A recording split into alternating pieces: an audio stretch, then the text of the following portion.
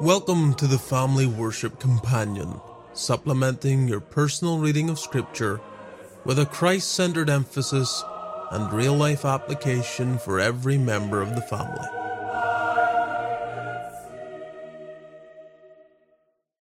Have you ever felt that you had victory over a certain sin only to commit it again? That's what we find in Genesis 20, when Abraham, going to Gerar, conceals the fact that Sarah is his wife. We've been here before, and what we find once again is that God is faithful despite the foolishness of Abraham. While the disturbing nature of Genesis 19 is immediately obvious, in this chapter, Genesis 20, though it's not so apparent, perhaps it's even more troubling, as we see Abraham put in jeopardy the plan of God. In the opening two verses, for reasons not given, we find Abraham moving to south-central Israel to a place called Gerar. It is there once again that he takes the approach of concealing the fact that Sarah is his wife. And perhaps he had reason to fear.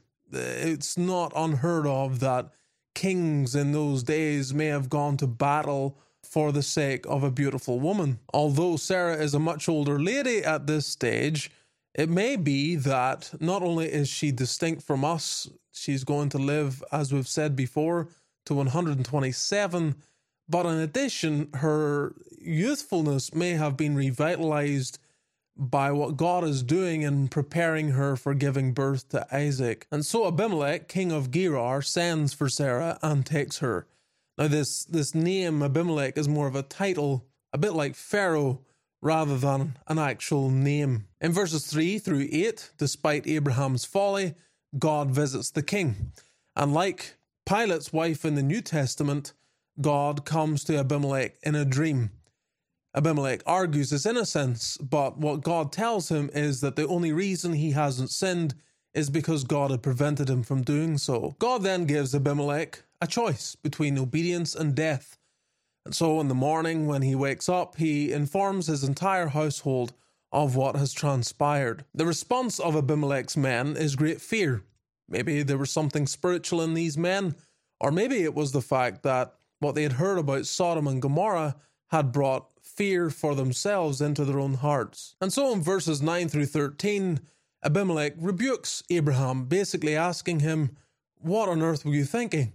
Why have you wronged me?" And Abraham gives his response from verse 11, basically saying, 1, I thought you guys don't fear God and feared for my life, and 2, I have this agreement with my wife already. When we go to new places, this is what we say. And so following that, in verses 14 through 16, Abimelech, no doubt shaken by God's revelation to him, endeavors to show favor to Abraham. He lavishes livestock on him, servants, 1,000 pieces of silver. He gives him the choice of the land and restores Sarah to him as well. And so the chapter ends with Abraham the prophet successfully interceding for Abimelech and the restoration of the fruitfulness of his household. And so we come to application. 1, do not question the power of old besetting sins. Decades had passed since Abraham was in Egypt and had basically spun the same story to them as he told to the men of Gerar and Abimelech. Now, what we learn from this clearly then is that there's not a just man upon the earth that doeth good and sinneth not, as Scripture says.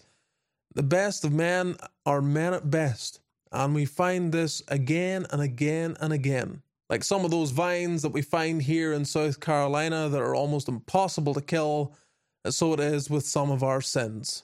Never brag about a victory. 2, children, we learn from verse 6 that all sin, first and foremost, is against God.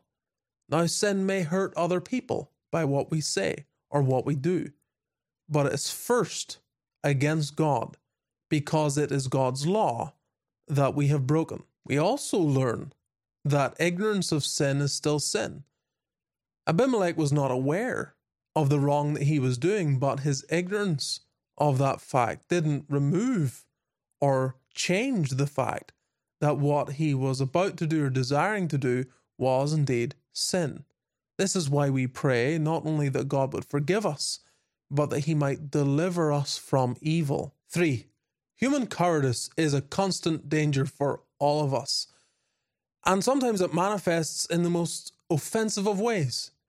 Abraham, a man who was ready to drop everything and risk his life for the sake of his nephew, on another occasion is unwilling to put any risk towards himself in relation to his wife. But Abraham is not alone here.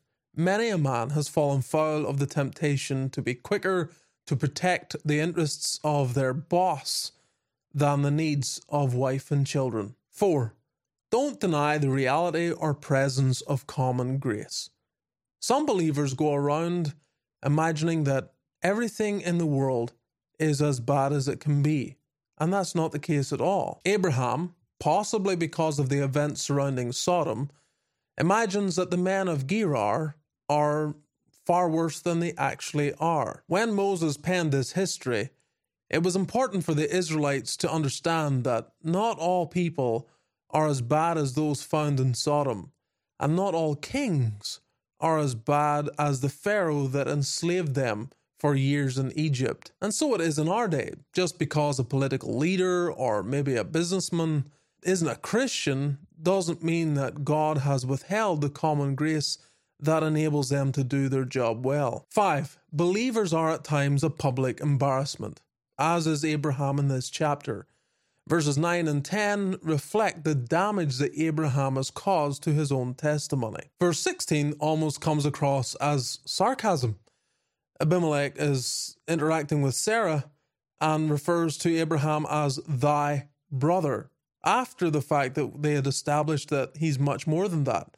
So it's almost like Abimelech is making fun or in some way poking at the tragedy of Abraham, and he seems to have lost credibility here. And again, this can be you and me. We can become a public embarrassment if we are not careful in how we live our lives. 6. Learn again how God's people are protected not by their own power, but by God's. Just as Lot was delivered in the previous chapter, as a believer, God intervenes and pulls him out of Sodom. So it is for Abraham here, and indeed Sarah, because they know God and are believers, despite their own folly, God intervenes and God protects. Dear Christian, do not imagine that you're succeeding in the Christian life by your own strength. This is all of God. Thank Him for His grace every day, and when we fall, throw ourselves on the ground and say, Lord, I can't do this without your help. Finally, we learn in a very vivid fashion how God's purpose depends on God and not upon His people. I don't know what stage Sarah is at here with regard to what God had promised. Is she already pregnant with Isaac? Is that just about to happen? Whatever the case, we see Abraham's selfishness is jeopardizing the whole plan of God. Imagine either A, Sarah's not pregnant and God is preparing her body and she ends up falling pregnant by Abimelech. Or B, she is pregnant, only just, but she's taken by Abimelech, and in that scenario, when Isaac is born, no one knows who the father is. They imagine that he belongs to Abimelech. Whatever the case, this is a potential disaster with regard to the plan of God, either utterly overthrowing it or in some way confusing the redemptive narrative that God is weaving through Abraham's life. And so what we find here is that this whole promise that begins in Genesis 3:15 depends entirely upon God. He is having to intervene. He is having to protect his intentions, and his people, even the best of his people, are falling flat on their face time and time again. Oh, how encouraging it is for you and for me to know that the entire plan of salvation all depends upon God, not of us. And even what is still laid up for the believer, for you and for me, is going to be fulfilled not by our faithfulness, but by God who is faithful to his plan, to his promises, and will bring to pass everything that he has said.